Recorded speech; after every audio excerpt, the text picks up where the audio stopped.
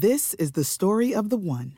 As head of maintenance at a concert hall, he knows the show must always go on. That's why he works behind the scenes, ensuring every light is working, the HVAC is humming, and his facility shines. With Grainger's supplies and solutions for every challenge he faces, plus 24/7 customer support, his venue never misses a beat. Call quickgrainger.com or just stop by. Grainger, for the ones who get it done. Thank you for listening to the FCS Podcast with your hosts, Joe DeLeon and Sean Anderson. Here on the Believe Podcast Network, do you believe?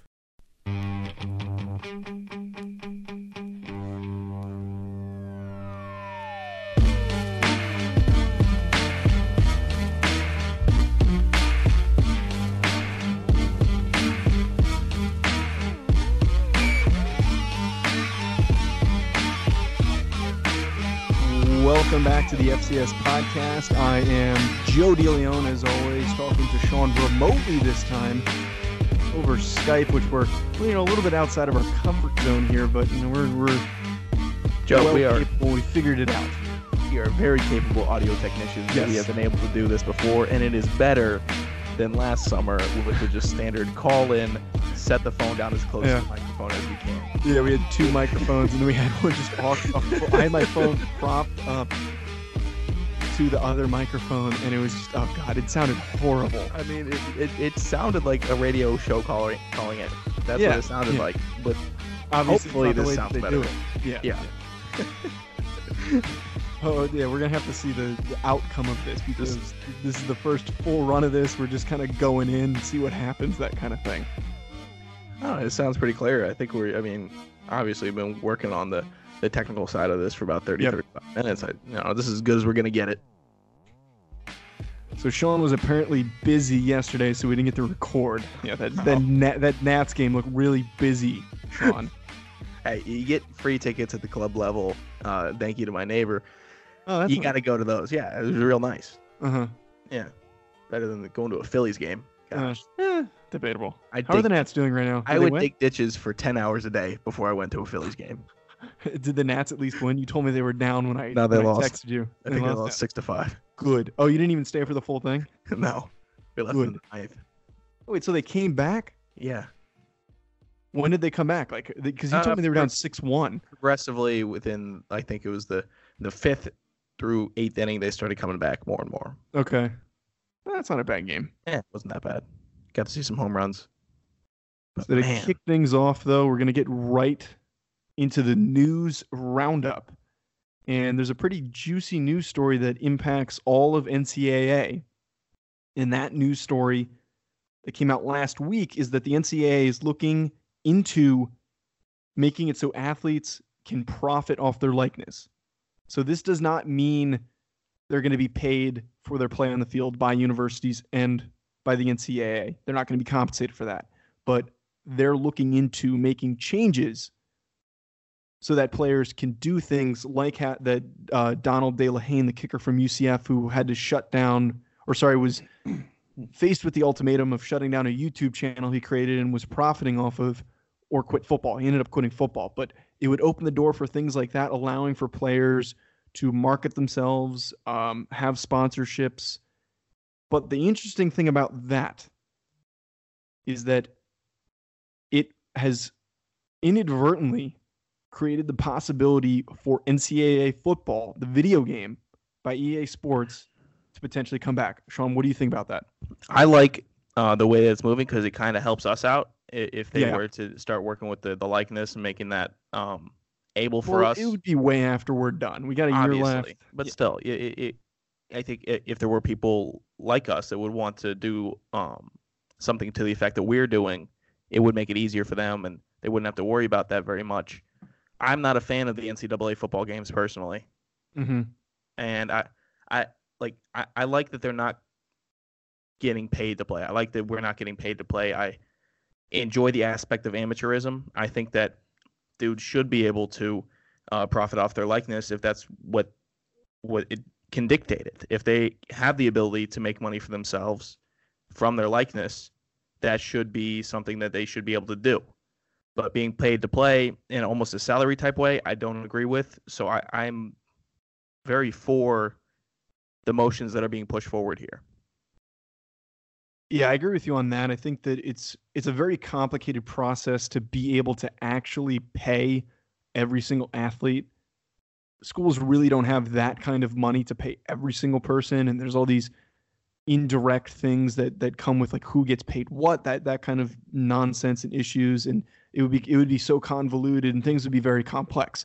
But I have constantly been an advocate for allowing players to do things that would help them get some money, because realistically, athletes and football players specifically have a very busy schedule, so they can't really work until maybe the summer to make a little bit of side money. So if they're doing enough that they're notable and a brand is willing to say like, hey, can you just, we'll pay you to promote our product, that kind of thing, I've always been a promoter for. I think that'd be great. I think that would help a lot of people out, and it would solve a lot of issues that a lot of athletes are facing.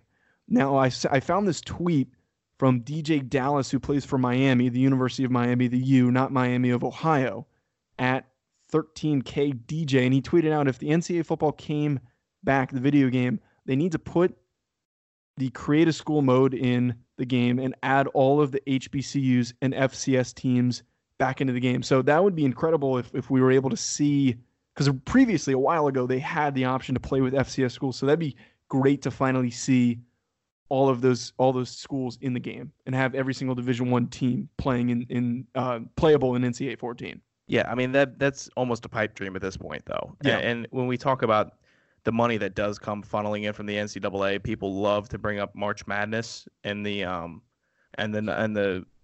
amount of revenue that it brings in, but that's only for 1 month a year, and it's for arguably the biggest event in all of college sports and all of athletics, and there's a lot more than just men's college basketball for 1 month a year that brings in revenue, and it's also an outlier to the amount of revenue that the NCAA is pulling in. So I think if you do look at the rest of Division I, even want to look at football, outside of the Power 5 conferences, not many teams are in the green. So when you think about the revenue that they're bringing in, they're in the yellow to red area of either they're losing money or making money. Mm-hmm. It's almost unreasonable to go salary-based. So I think the profit of the likenesses for FCS and HBCUs, if we were to keep on moving forward with this payment of likenesses, that would be the best way that we could do it. Because eventually people are going to keep on standing up and talking about how much they should get paid a salary if you are in the Power 5 conferences.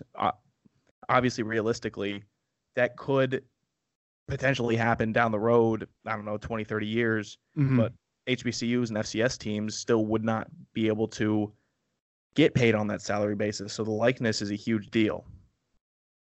The final thing that we have here in our news roundup is from Sam Herder of Hero Sports. He's a great follow. He's at Sam Herder FCS. And every single year, I love following this. I followed it last year, is that he does a series where he names the best player in the FCS by number. So he started at 99.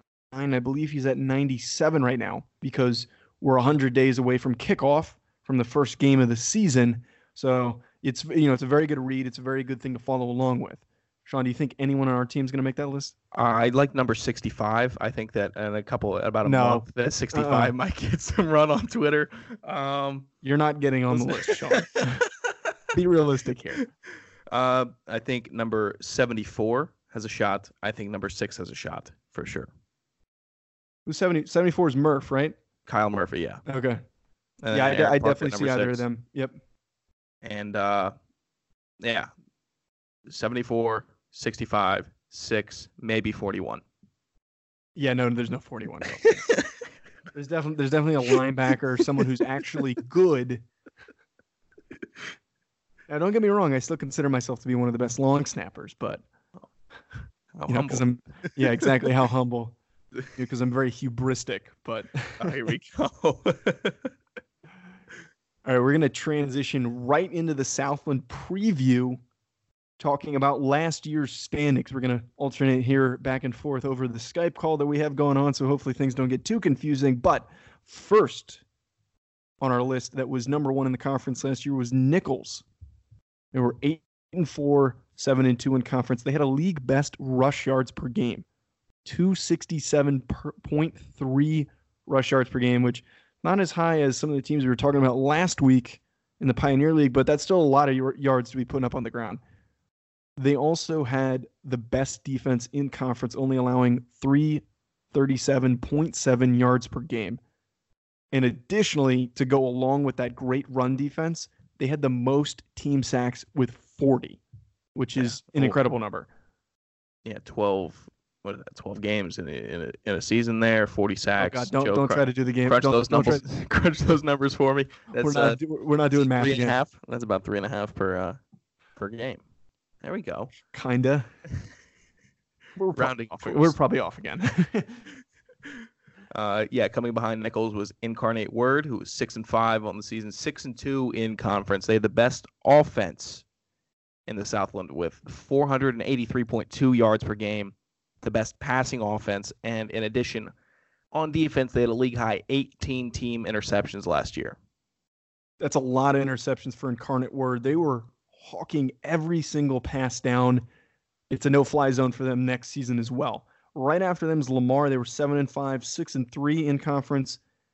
They had the worst pass defense last year. So there were not really a lot of positives for Lamar, and that pass defense looked horrendous, allowing 294.3 yards per game. Going to need some improvement from them next season. And then coming behind Lamar is Abilene Christian, 6-5 on the season, 5-4 in conference. Coming up right behind them, Central Arkansas, 6-5, 5-4 in the Southland Conference. They had the best run defense, only allowing, and get this, folks, 102.4 rush yards per game. Those are incredible numbers. And in the middle of the pack, McNeese was 6-5 last year, 5-4 in conference. Worst offense last season, 291.3 yards per game, and they only threw for 181.5 yards per game. As a McNeese fan, you can only hope that they would get those numbers up in the upcoming season. It's really surprising they were able to win as many games as they did, considering how awful they were at moving the ball. Their defense was okay last season, but not being able to move the ball and only throwing for 181.5 is not going to work in the modern day college football that we're seeing, where offenses flourish by moving the ball through the air. Completely agree. Right after them, Sam Houston State, who at times has been the best team in this conference, but had a down year last year, 6-5, 5-4 in conference. And a lot of that struggle can be attributed to their horrendous run defense, allowing 208.5 per game. So you can only imagine when they played Nichols, they were lit up on the ground. And now the first team in the below 500 category, Northwestern State, 5-6 on the year, 4-5 in conference. Coming in right behind them, Southeastern Louisiana, 4-7, 4-5 in the Southland. And with a 2-8 record, 2-7 in conference, Stephen F. Austin surprisingly had a stellar pass defense, only allowing 228.9 yards per game in the air, but they had the league's worst rush offense, only 90.4 yards per game. You have to get that ground game going, if anything, just to set up the pass. Fun fact, they had a very highly touted long snapping prospect, but that doesn't really help you with your run offense at all. I forget where he ended up. I think it might have been the 49ers. I forget his name. His name was Chris something. It's like Chris Wilkins. Don't laugh at me. Don't laugh at me. Don't laugh at me. Don't laugh at me. Just the way that you phrased, it does not help your run offense at all. They had the worst run offense. I think his name was Chris Wilkins. I think. But he was a very good long snapping prospect. He went to the NFLPA Bowl, if I'm correct. And then he was an undrafted free agent. So, fun fact there. Who's our last guy we got on here, Sean? Oh, no, wait, actually, I have that. Houston Baptist, not so good. 1-10, 0-9 in conference, which, ugh. You hate to see that. You really hate to see that. They had a horrible offense. Wait, that number doesn't look right. I think I misquoted that, but they also allowed the most sacks with 44. So they just a lot of things they were struggling with. Houston Baptist. It's going to be a tough ride for them if they want to make an improvement. So, for them, I really expect them to stay where they were last year at the bottom of the conference. Is it worst defense in conference, Joe? I think it was supposed to be worst defense, and I wrote offense. Because McNeese had the worst offense last season. Yeah, so it was 482.3 yards per game that they allowed. All right, that's a lot. We go. Yeah, that's a lot of yards. It's not good. You can't win football games giving up that many yards. Yeah. If I'm correct, I don't think they've been in the FCS that long, so it's one of those newer programs that has not been doing so well. Now, we're going to do our favorite part that we do in our show is talking about the best returners. First guy we have on here from Abilene Christian, quarterback Anthony Luke. 3,019 yards, 23 touchdowns, and only 9 interceptions to go with it. And this was really hard to pick out the best quarterback in this conference just because there were so many guys that had pretty good stats. And the reason why I chose Luke was because he had the least amount of interceptions, because there were some guys that had some pretty big touchdown numbers, but were in that 13 to 15 range for interceptions. And the first running back, and a big part of the reason that Central Arkansas was above 500 last season, was running back Carlos Blackman, who tallied 786 rushing yards and 9 touchdowns on the ground. He was their bell cow for them last year. Sadly, we don't have a guy on this Southland list that went over 1,000 rushing yards, but we had a guy that was very, very close. Nicholls running back Dontrell Taylor, 990, just 10 yards short of that 1K mark. He also rushed for 9 touchdowns. And maybe if he got some more carries, he would have hit that 1,000-yard mark, because he was averaging 7.2 yards per carry, which is a ton to be averaging per carry. So maybe if he was, past that 200 carry mark, he would have been well over 1,000. That's Nick Chubb-esque. Yep, Nick Chubb-esque. Because that's what his numbers were like with the Browns. Right. And tight end alert, Joe. Oh, yeah. Southeastern Louisiana tight end Branson Schwabel, 30 catches, 484 yards, 3 touchdowns, and a whopping 16.1 yards per catch. We don't necessarily get a ton of tight ends on here. Nope. It is exciting when you do get to see one make the best returners for the list.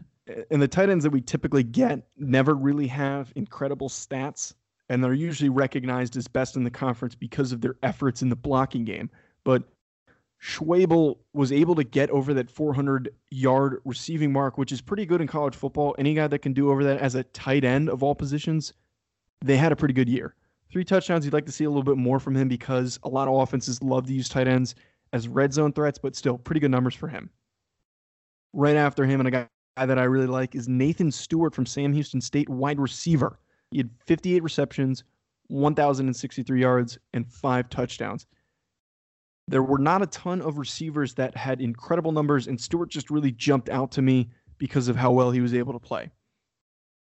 And do you want me to touch on both of the offensive linemen here, Joe? That is okay. The first one of the two here, Central Arkansas offensive lineman Hunter Watts. Y'all get a load of this. 6'8", 320 pounds. This dude is a freight train. That's a big boy. Yeah, long arms, and he's just a very, very big dude. He's what you would call a big mauler.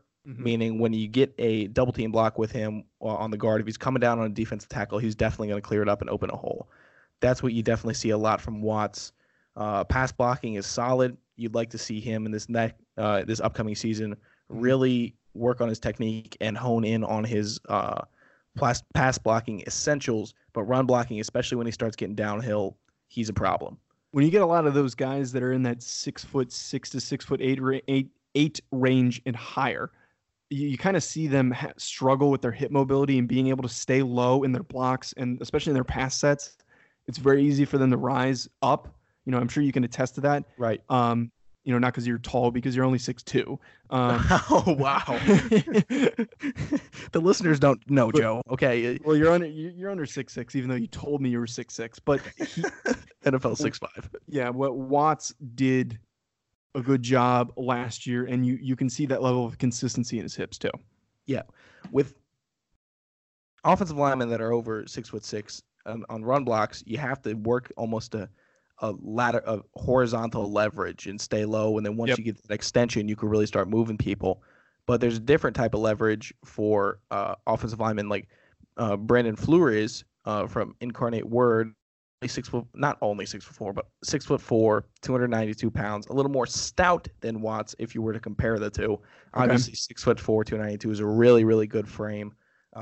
It's a good build. 292 it's enough weight to keep your weight behind you, and it's still light enough where you have very good mobility.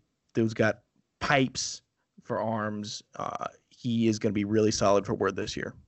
Now, flipping things over to the defensive side of the ball, the first defensive lineman we have is Nicholls defensive lineman Sully Laish, 6'2", 270, 46 tackles, 8.5 sacks, and 17 tackles for loss. So he was getting a lot of penetration. He was getting into that offensive backfield, and he was straight up making incredible plays. And almost parallel stats with my defensive lineman here, Central Arkansas defensive lineman Chris Terrell, 6'3", 48 tackles, 16 tackles for loss, and 8.5 sacks. So I think you and I can both see a little parallel there. Yep, two big, slippery dudes that are squeaking their way through and making plays in the backfield. Now for our linebackers, Abilene Christian linebacker Jeremiah Chambers, 6'1", 220. So a little bit bigger than the Pioneer League guys that we were talking about last week. But as far as his numbers go, he had one of the most tackle totals last season, 113 total tackles, as well as 3 sacks to go along with it. Now, 113 total tackles is a lot of tackles, Joe. Oh, yeah. Now, that's a pretty Anyone good that goes stat. over 100, especially in college football with less games compared to the NFL, you're hovering around 10 tackles per game, which is just an incredible level of consistency. Right, and that's a pretty good stat. But this is top 22 tackles for loss from Nicholls linebacker Evan Verrin. Yeah, that man was downhill 22 last season. Yeah, 22. That's probably is that the most that we've talked about? I can't remember if somebody from the MEAC had 23 or not. We'll have to check on that later, but still one of the higher guys that's a returner with that many tackles for loss. You don't really get to see that type of production as far as making those plays behind the line of scrimmage. Right after him is Northwestern defensive back Hayden Bourgeoisie, 5'11", 184, and he had 84 tackles, which is great to see from a defensive back, but on top of that, he had 5 interceptions. That's a lot of picks. This is the third week in a row we've gotten to talk about a guy that had a ton of interceptions and looked incredible as a ball-hawking defensive back. Now, reminiscent of Jack Lambert when I see this frame here almost. Yep. Sam Houston State defensive back Zion McCollum, 6'4", 190 pounds as a defensive back. He went to Ball High School, Joe. Is that not an incredible name for a high school? That's why you I was wondering that that's why you put that in there? Yes. Okay. Well, he also had 44 tackles, 3 interceptions, and 2 forced fumbles. He's all over the field. And it's really hard to miss him when he's on the field. 6'4" is very big for a defensive back. I don't know about you, but I always get so excited when I see defensive backs and safeties that are that big, 6'4", because it takes an incredible level of flexibility and movement to be able to play at that size as a defensive back. So that always makes me excited. So Sean, I don't know if you remember last week, but do you remember how I made the point that if we come up and there's another Zion guy, I forget what I said specifically, but I made a joke about how, because you were getting upset that I wanted to make the Zion joke and you did not want to. Word. What? Upset is not the correct word. I think I felt like it was ham-fisted. Yeah, ham-fisted is the better word. So we have another Zion guy. What are the odds after talking about it last week? I don't know, Joe. It's spelled differently. I feel it's a Y instead of an I. Why are you so inundated with the name Zion? I don't know. It's a fun name. You're a clown. Zion. You're a clown. I am a clown. You know that. Let's be real. Let's be real. I'm a clown. Now, after hearing all of those guys that we just talked about, who is your player to watch, Sean? Now, we've done 4 or 5 episodes of this, right? Yep. And every time I've chosen either a running back or a defensive lineman or a linebacker, I believe. Scratch that. I am watching Hunter Watts this year. Ooh. That's who I'm watching, the big guy. He went with the hog molly. What? A hog molly. You've never heard that term? A hog molly. Yeah, you've never heard that term before? No. That's a term for like a big offensive lineman. Never heard that before in my You've life. never heard that and you play football? Yeah. And you're an offensive lineman? Maybe it's a Jersey thing. Maybe it's a Jersey thing. I don't know. It's not. Never heard that before in my life. I've heard that constantly. It's just like football broadcasting jargon to say hog molly. One more time. Hog molly. Place of origin. Screw you. Who's your player to watch, Joe? My guy to watch, however, is Nathan Stewart, and I touched upon him. He was the best returning receiver on our list, the only guy that I could really point to.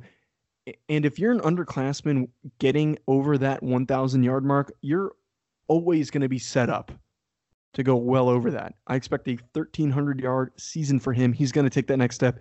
Wow. He looked great.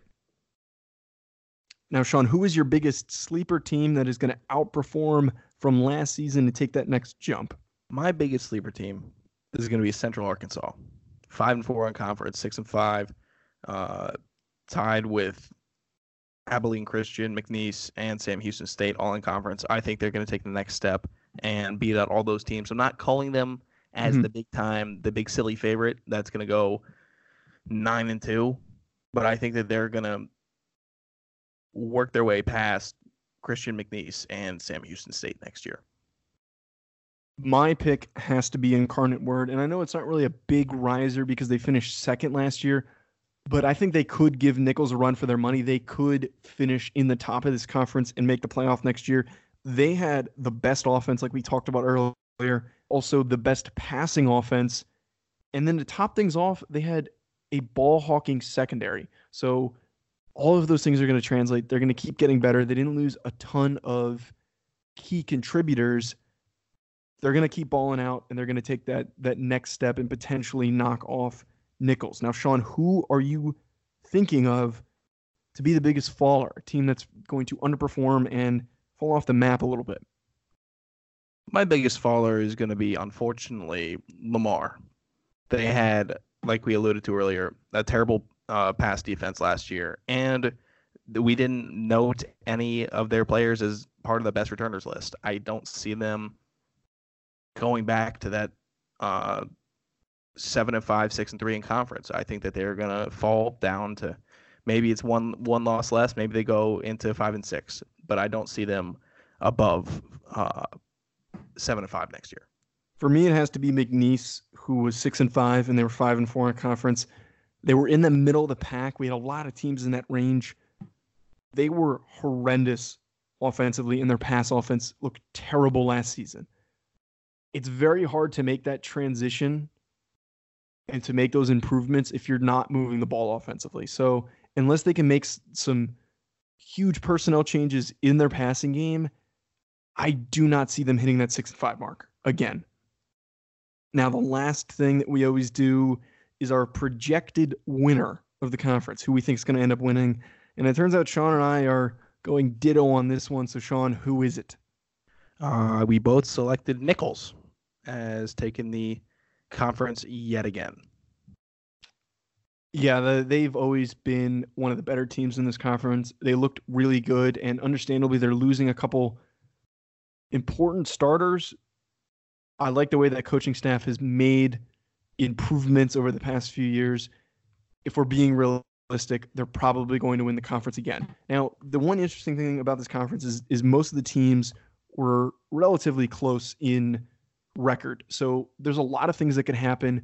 Nichols could, be in the bottom middle of this conference, like we talked about with some of these teams that are, sitting at 6-5. So there's a lot of things that are up in the air. A lot of things could potentially happen next season, considering how good these teams were, and they're not really that many of them were able to set themselves apart from the rest.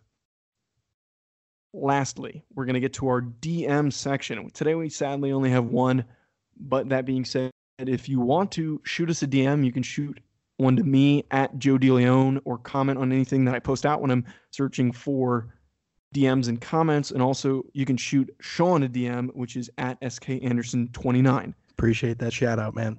Oh yeah. You can throw us a follow also. Yes. If you wouldn't mind. Throw us a follow. That'd be appreciated.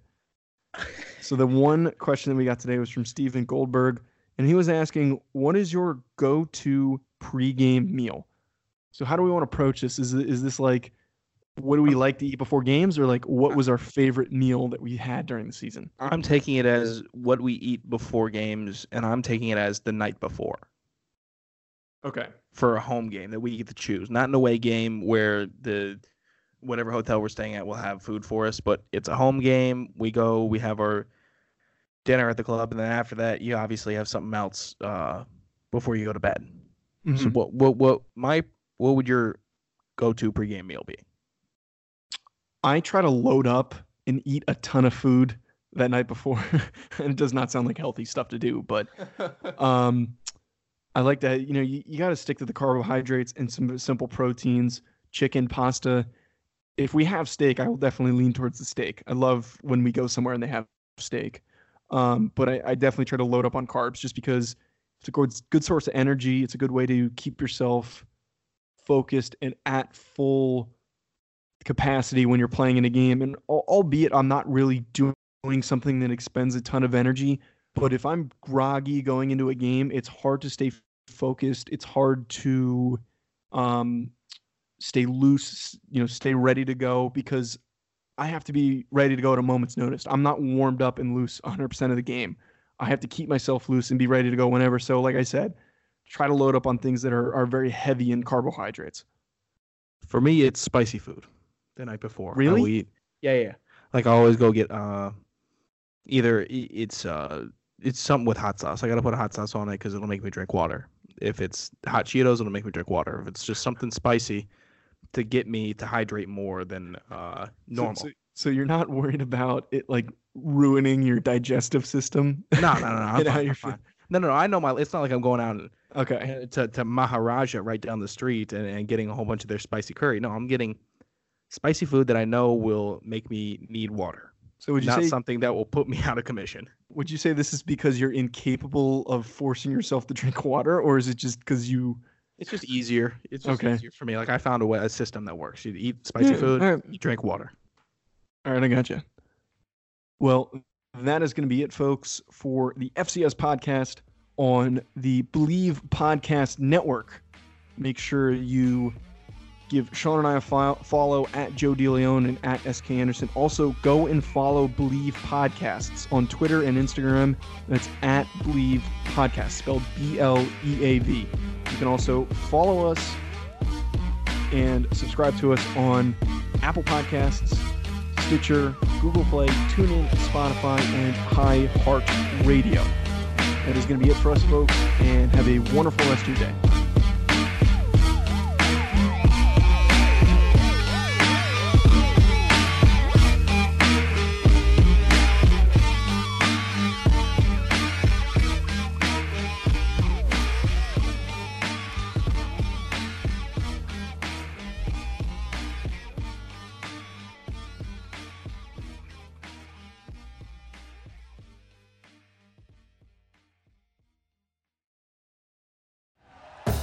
Thank you for listening to Believe. You can show support to your host by subscribing to the show and giving us a 5-star rating on your preferred platform. Check us out at Believe.com and search for BLEAV on YouTube.